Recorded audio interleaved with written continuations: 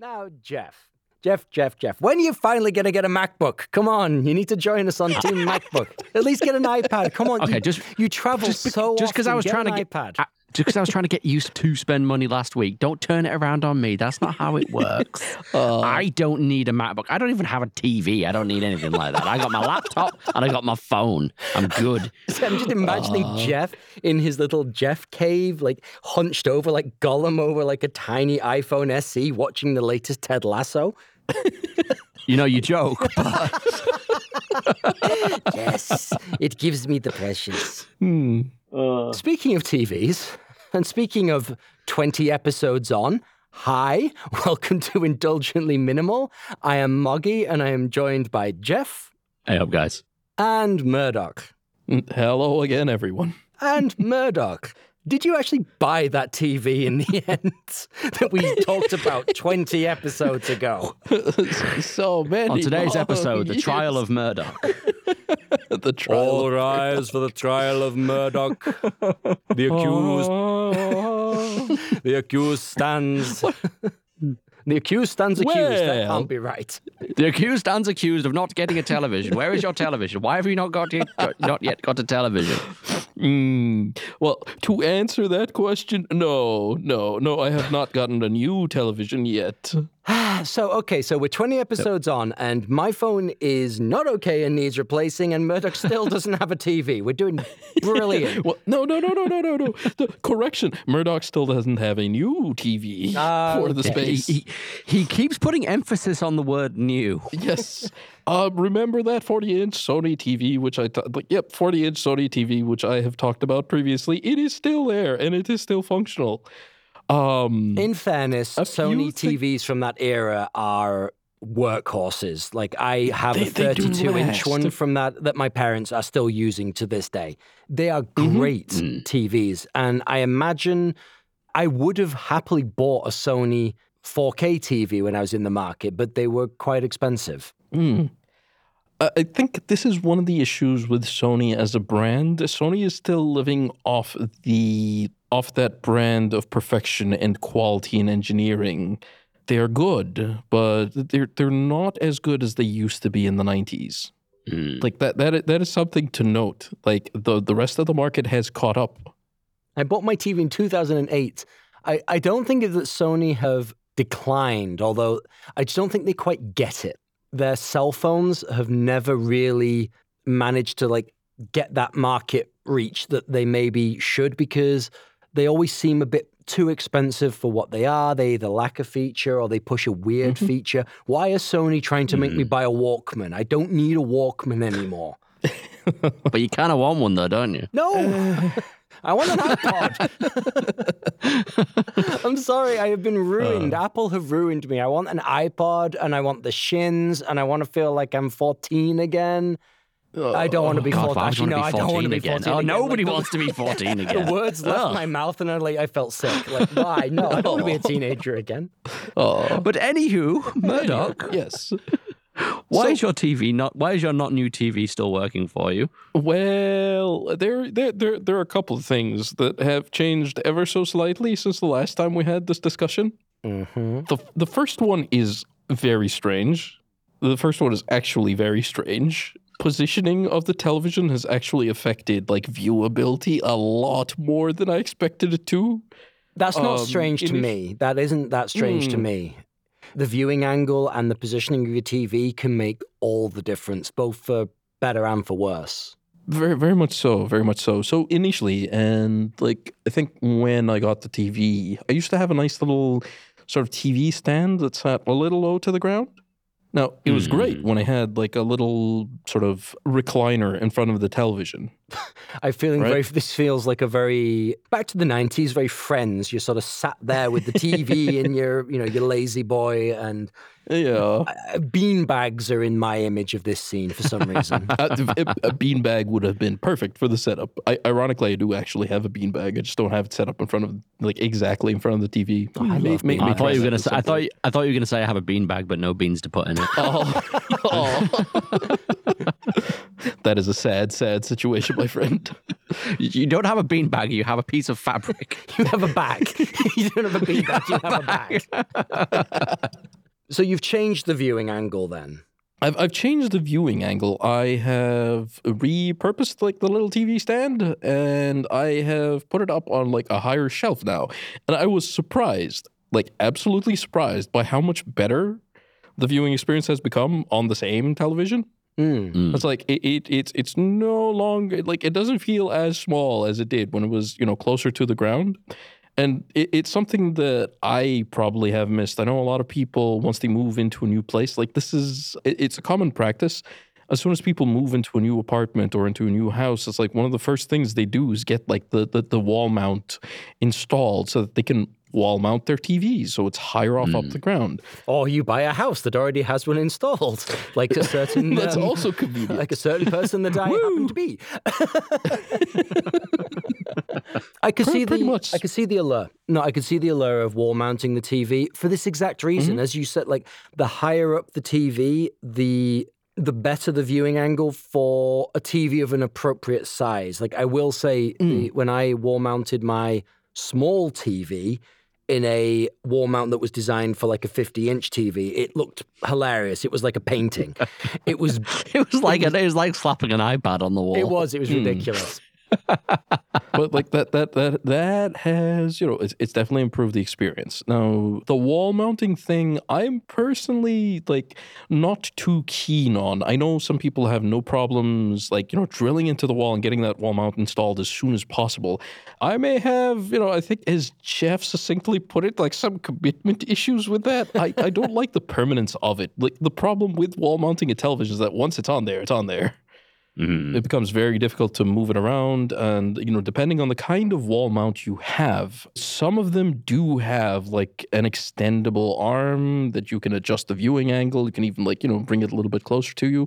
Most of them don't. Most of them are sat flush against the wall. Yeah. I mean, it's an aesthetic thing, isn't it? Like it is. These days, like especially like higher end apartments, they often even come with the wall mount and even the cabling already done. Yeah, so you can have that beautiful cable-less setup. If I was spending a lot of money on an apartment, that would definitely be a feature I would be interested in. For the aesthetic of it, it's nice to have, like, rather than having like cables dangling down the wall, and I want that. You want the illusion that it's just there, floating ethereally, showing you the content you want. Oh yeah, no. The minor version of this experience was I've had a little bit of this experience with my like PC monitors. I have gotten monitor arms, and like it does a very, very nice job of hiding all the cables. So you do get a little bit of that illusion that yes, these screens are floating, and it's a lot less, visual obstruction. So with a TV, if you can get it set up in such a way that you hide all the cables, it's great aesthetically, but it can be expensive to do, and it's not always easy to do cleanly. And if it's an apartment, you don't always even have permission to be drilling into the walls. So I get what you're saying, but it's interesting then. So just that. This seems like a weird bit of symbolism in of itself. So all you needed was a change of perspective, and the TV was good enough all along. Sadly, that might be the case. No, not entirely. Because it's still not 4K, right? That's the other thing. It's still not 4K. It's still not 4K. It's still 1080p panel, and like one of the things which I have to note is that it's still usable, but the picture quality is definitely degraded just a little bit. Not to the point where it's absolutely bad to use and I cannot look at the picture quality, but you can definitely notice there's... you can still see like the bottom quarter of the screen fine, so it's still good, No. The rest of it's dark and artifacted, but you can still see like a quarter of the TV show, so I can still see the full picture on the screen. I haven't had any quadrants go missing, although I have seen that on some other televisions. Like out and about in public, I don't know, I think I was once sat at a restaurant, we were looking at the TV and it looked very strange, like some of the dimming zones had died out, and it's just like part of the screen is lit up, the other part is showing a picture, but it's very, very dim and not in the way that it was supposed to. Yeah. So the fact that my TV still displays a picture on the entirety of the screen is great. Bar the fact that the color is a little bit faded. I will give you that much. It's like, a sign of a TV well used, I'd say. Yeah. But it's still usable, I think, is a good point. Yeah, and the thing with like 4K is I wanted a 4K TV. ironically, a throwback to last week, ironically, I wanted a 4K TV for the PlayStation 5 that didn't come for another 18 months, thanks to the stock issues. It really depends. I've just got an image of Moggy now just sat in front of his new 4K beautiful large screen just with like a cardboard box with PS5 written on it. And he's just pretending for 18 months. His family going, please stop. We need you. Please. No. I got to play I'm playing Moggy. Demon Souls. Yeah. No, you're not Moggy. Well, You've lost him. And it depends on what you want and what you use your TV for. Like Jeff said, where he uses his laptop as a TV. If you're gaming on your laptop, then it's fine. I don't have a gaming PC. I don't really have that kind of space in my life for something like that. So I wanted a console. And, that's where I get my quote-unquote next-gen gaming. If you've got like a really fancy PC setup and that's where you're doing a lot of your gaming, that's where you're doing a lot of your watching, your TV becomes a different value proposition, right? Where it's that, as we talked about in the previous episode, we were talking about how a TV is a communal thing, how it's something for everybody to gather around. If that's not how you're using your space, then those not relevant to you. those considerations come out the window. And it really does change how you think about it. Pretty much. At the moment, it's basically, yes, I'm running on two monitors for the desktop setup. I've done something kind of interesting. I do have an extended HDMI cable also connected to the TV. The TV is right next to the computer table. I've seen this. I've seen some 10, 20 meter HDMI cables for this. Some of those are ridiculous, yes, for sure.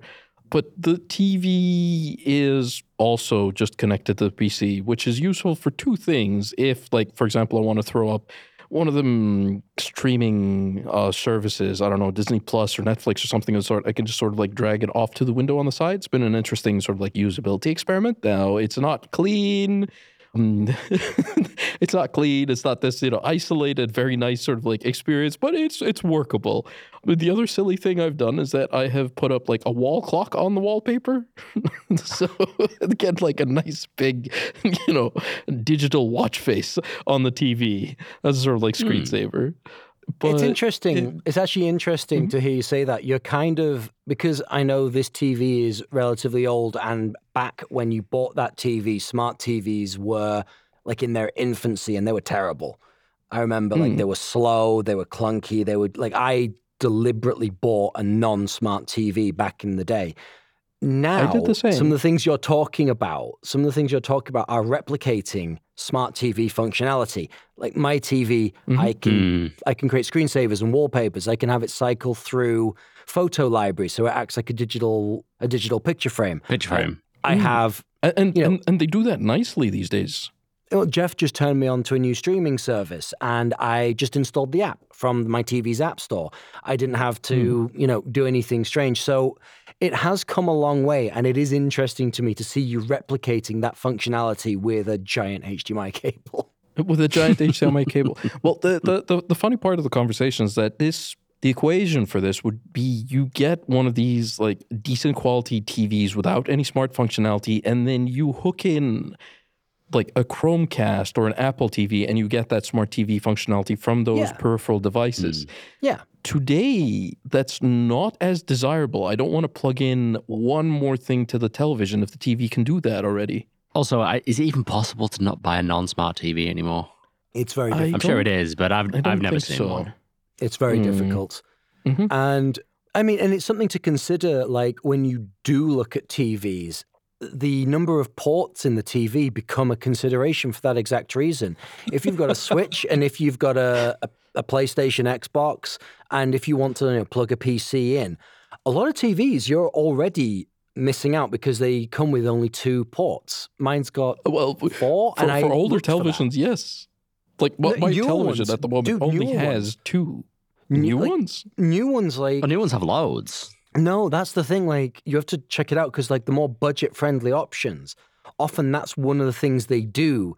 again, it's a pricing ladder thing. So you can get the cheap TV and it's got the same panel as the more expensive one. And you're like, okay, well, why would I want more? Because I'm only getting 2 HDMI ports. I'm not getting an optical out or something like that. Or the HDMI ports are only 2.0 or they don't support ARC or something like that. It's these little annoyances where when you do start looking in, I do suggest people get to know this stuff because there are annoyances that, especially as a non-tech person, you might go, I don't care. It's a TV. It'll show me Friends. It'll show me Netflix. Like, I don't need much more. Until you get your PlayStation and you realize that, oh, actually, like, my PlayStation can turn on my TV. That's really cool. When I game, I just pick up the PlayStation pad, turn it on, and everything turns it on. The PlayStation tells the TV to change the source. Which was very useful when your dog ate your remote. It was very useful when my dog ate my remote. And vice versa, when I'm going through the menu in my PlayStation, I accidentally discovered the other day I can control my PlayStation's menu with my TV's remote. With your TV remote.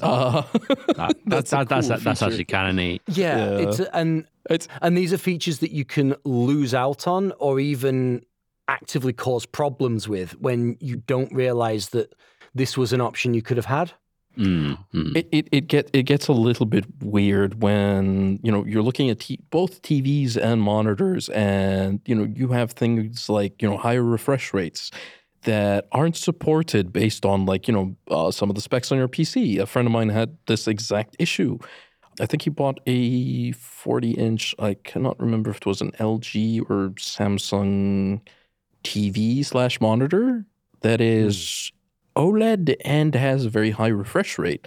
And he couldn't get access to those high refresh rates just because the graphics card on his PC didn't support that. Couldn't. Right. It's also something they updated to the PS5 on. A lot of people were requesting it because Sony, in their infinite wisdom, didn't think beyond the television. The original launch software of the PS5 didn't support a 1440p resolution because TVs don't come at 1440p, but monitors do. And for a lot of people, it's the perfect resolution to get the best of all worlds. Like, they notice, like, between 1440p and 4K, they visually don't notice the difference. Their hardware notices the difference. Yeah, definitely. I can't push at this image. I can't push at this image resolution. I can't get a solid 60 frames per second at 4K, but I can at 1440p, and then that's often what your console is doing in quote-unquote performance mode. It's actually rendering at 1440p and then either upscaling or letting the TV upscale to 4K. Visually, you often don't see the difference because there's not that, unless you have your nose pressed against the screen, you're not going to see it. But performance-wise, suddenly you're getting those sweet 60 frames per second that I personally can't do without. I can definitely attest to that. Like, I will run some of my games at 1440p resolution on my 4K monitor, so I'm not using the full 4K resolution, but it still looks really good. Because your monitor is probably upscaling to 4K. I think the graphics card is doing that, but that's a PC equation. Yeah. Like, it's upscaling from 1440p and then displaying at a 4K output. Which is fine, and it doesn't require anywhere near the intensity of processing, so your game performance doesn't suffer. So when you're in Elden Ring and you're going into Raya Lucaria and you're having like magic bolts thrown at you from every single direction, you can experience that sweet, sweet death in solid 60 frames per second rather than the original Dark Souls Blight Town 2 frames per second experience. Struggling, trying, you hear the jet engines going on, trying to push 4K. It's like, yes, we can do it. No, you can't. Stop trying. I can do it, Captain. We need more power, but I can do it. Well, just moving back, and I think this is maybe the last point for the section I want to point out. At the moment, yes, it is a PC-connected television, and I think the ideal situation eventually will be to have this independently functioning device. Like, I would like to be able to launch the YouTube app on the television, and then that becomes something that whoever's sitting on the couch can use without me needing to intervene or without there being, like, an extra mouse and keyboard in front of the TV. And I think this is where the type of television you have and how you use it really depends on you. Like there is the student TV, there's the single adult apartment TV, and then there's the TV that you get, when you are, living with somebody, or if you have a communal shared space with multiple people. Those scenarios actually require a very different thing out of each TV. Definitely. And I guess this is based on some of the conversations we've had before.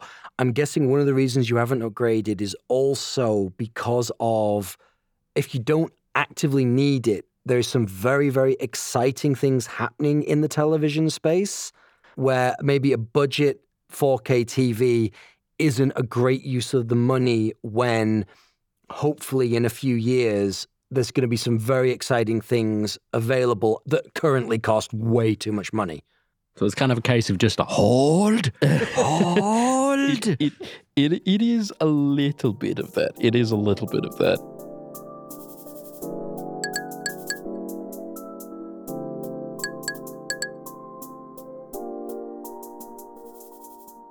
Now, I have mentioned repositioning the television. And the television in its current state, slots in very nicely from one end of the wall to the other end of the wall. A bigger TV would need a complete rearrangement of the setup. So this is part of the procrastination process, but it's a valid reason. If I do get a bigger television, I will have to shuffle some of the furniture around. I will probably have to get new furniture to accommodate said, bigger television. And that sort of tacks on to the already, it's a lot of money. It's a lot of money. Yeah, it's cost on cost. It's cost added onto cost. It's cost added onto cost. So that's one of the things that has put me off just a little bit from jumping on to getting a new television. And that's what I kind of wanted to pick at today in specific, because the joke up top is literally, when does the process, swish, swish, become procrastination? But sometimes it's more like the process is doing exactly what it was meant to do. It was meant to stop you from sort of going, yay, I now have my giant 80-inch TV, with enough backlights to combat the sun itself. And I don't use... And the single cause of all light pollution in this city. But, I don't use it. I'm, always out and it's a waste of money. Or, oh no, it doesn't actually fit through the door in my apartment. What am I going to do? That has happened to people. Dude, it's actually, there's a service in my city where people deliver white goods, washers, dryers. Yeah. And because the apartments, literally, you've got this giant crane elevator thing where they put the crane up to the big, screen doors on your apartment's balcony and send the white good ascending the stars towards you so you can get it through, because it literally won't fit through. Yeah. Which is, it is interesting when you compare that to my getting my 50-inch TV and having to lug it up the apartment stairs and go around those corners. Okay, we're gonna go go a little to the left. No, we're about to hit the balcony. Go a little to the right.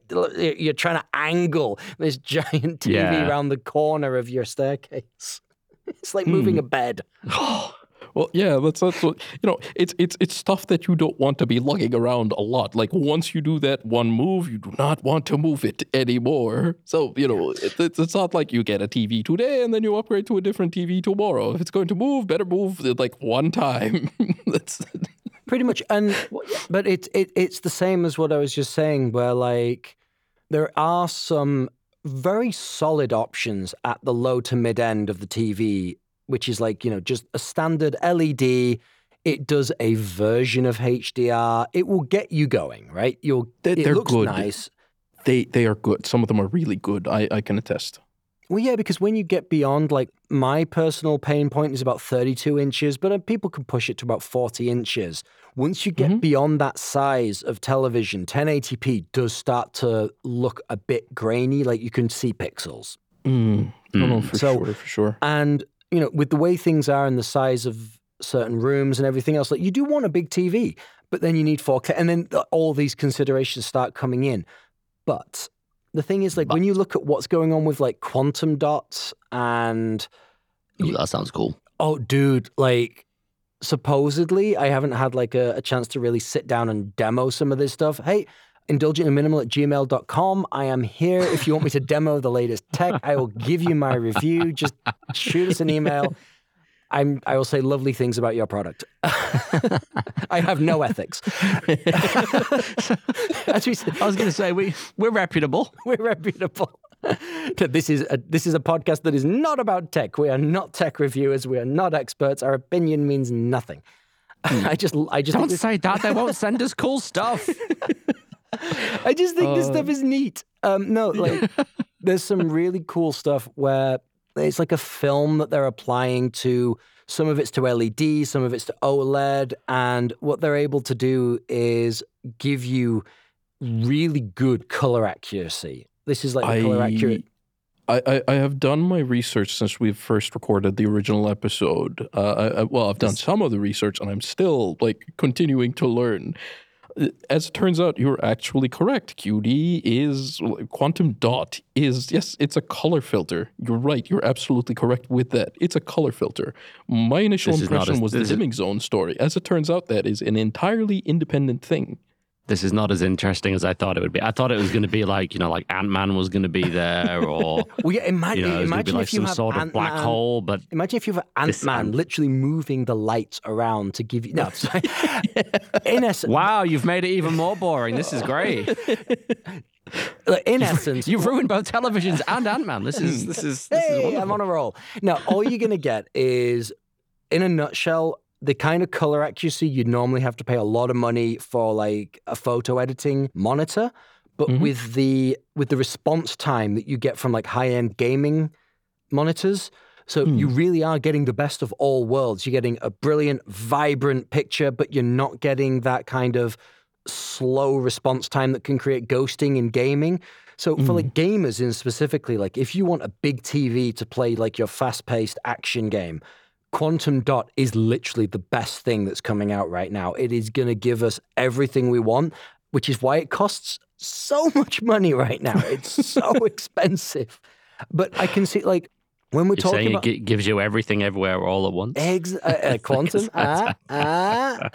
Exactly. You see, yeah. Bring it back round. Now, what this comes back round for me is that this Sony TV that Murdoch got way back when, and the same for the Sony TV that I got that is still in use elsewhere, if you get that cheap, good enough 4K TV, that is money you may end up feeling wasted because the TV doesn't age well, or you end up wanting this better tech. And it's money you may have to spend again sooner rather than later. Exactly. Yeah. So I feel like this isn't procrastination. This is the process doing... Rather than Murdoch just going out there and buying the latest shiny, he is actually sitting down, doing the research, geeking out over all the fun things that the tech is promising, but minimizing at the same time. Working. We're not indulging. It's working, boys. It's working. We can finally write the book. I can see it. New York Times bestseller. We're going to have a parade. That's pretty much it. Let's... As it stands right now, you still have two primary types of TV panels. On the higher end of the scale, these are still producing some of the best contrast ratios, some of the best picture qualities, vibrancy in terms of brightness. It depends, I think, on the panel, and it depends on the lighting settings of the place you play, of where the TV is set up. Right, they don't do as well in brightly lit rooms. You're fighting the sun. Better. They're fighting the sun. Pretty much. We forget that when we talk about HDR dimming. The main light source that is fighting the TV is literally a burning ball of fire in the sky that man has looked up to since time immemorial. It's a big ask. It is a big ask, and it's at least the sun is at least 3 times bigger than your TV. I'm guessing. At least, definitely. At least, roughly. You're not technically wrong. That's how I succeed in life. I'm not technically wrong. So you have OLED, and this is on the better picture quality, but definitely less bright. And then you have LED, regular LED, and then this is supplemented by things like QD, right? So quantum dot LED. And those are producing images that are almost as good as OLED without a lot of the issues and without a lot of the expense. Without the bloom effect or the burn-in. And this is where things got a little bit complicated as I was doing the research. I thought, quantum dot was the thing I was looking for. I also thought quantum dot inherently meant like local dimming zones that OLED does by its nature. Well, as it turns out, no. The little lights, yeah. Yep, the little lights. As it turns out, no. Like if you get a QD LED panel, you're not guaranteed like a high density local dimming zone layer. It dimming zones, just to keep it really, really really simple, is your blacks look black and your whites look white. It's so basically the lights turn on you. and off in different sections of the screen. This is really useful for horror movies where they decide to film the entire thing in pitch black, and you're like, "Who's that in the background? Is this scary? I don't know." Remember, kids, the unknown is scary. So if you film in the pitch black, everything's unknown. Pretty much, yeah. So QD, as like the point is quite literally this. I was under the wrong impression that QD inherently meant that the TV had local dimming zones. As it turns out, no, it depends on the TV and depends on the panel. And it's not always clearly marked. With OLED, you get dimming zones by the very nature of the panel. Mm-hmm. That makes it a lot easier to like you just, when you're getting a function, like just because the tech, that kind of makes it easier. Yep. So after sort of flip-flopping between the idea of getting a QD LED TV and getting an OLED, I'm now leaning more towards getting an OLED. Yeah, there's this WOLED as well, right? That's sort of to be the next. This is where the cusp happened. I think it was CES this year, where basically it started demonstrating WOLED, where instead of it's just the red, green, and blue per pixel, it is now red, green, blue, and then a white pixel for the brightness. So it adjusts it adjusts for the brightness issue. Nah, right. That's nice. Mm-hmm. But I think, and this is where the procrastination element comes in, where, as we like to say, the grass is always greener in Q3. There is always going to be something else on the horizon. They're always coming up with new stuff. Like eventually you have to either bite the bullet and pick the tech that you want, or, and I think what's happening right now is the process working. Sometimes you go, what I have is good enough. I don't need anything. I'm going to let this play out, and I'm going to dip my toe back in when the price and the features more align with what I want.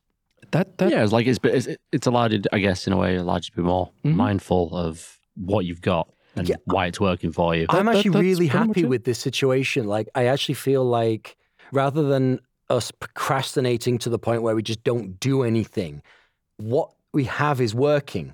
What this idea of indulging in the research, indulging in the excitement, but minimizing the actual desire to go out and buy it immediately is allowing us to make better decisions. And like you said, by moving the TV, it's that kind of upcycling, recycling, reusing mentality of, I don't need a new TV. I just needed the existing TV in a different perspective.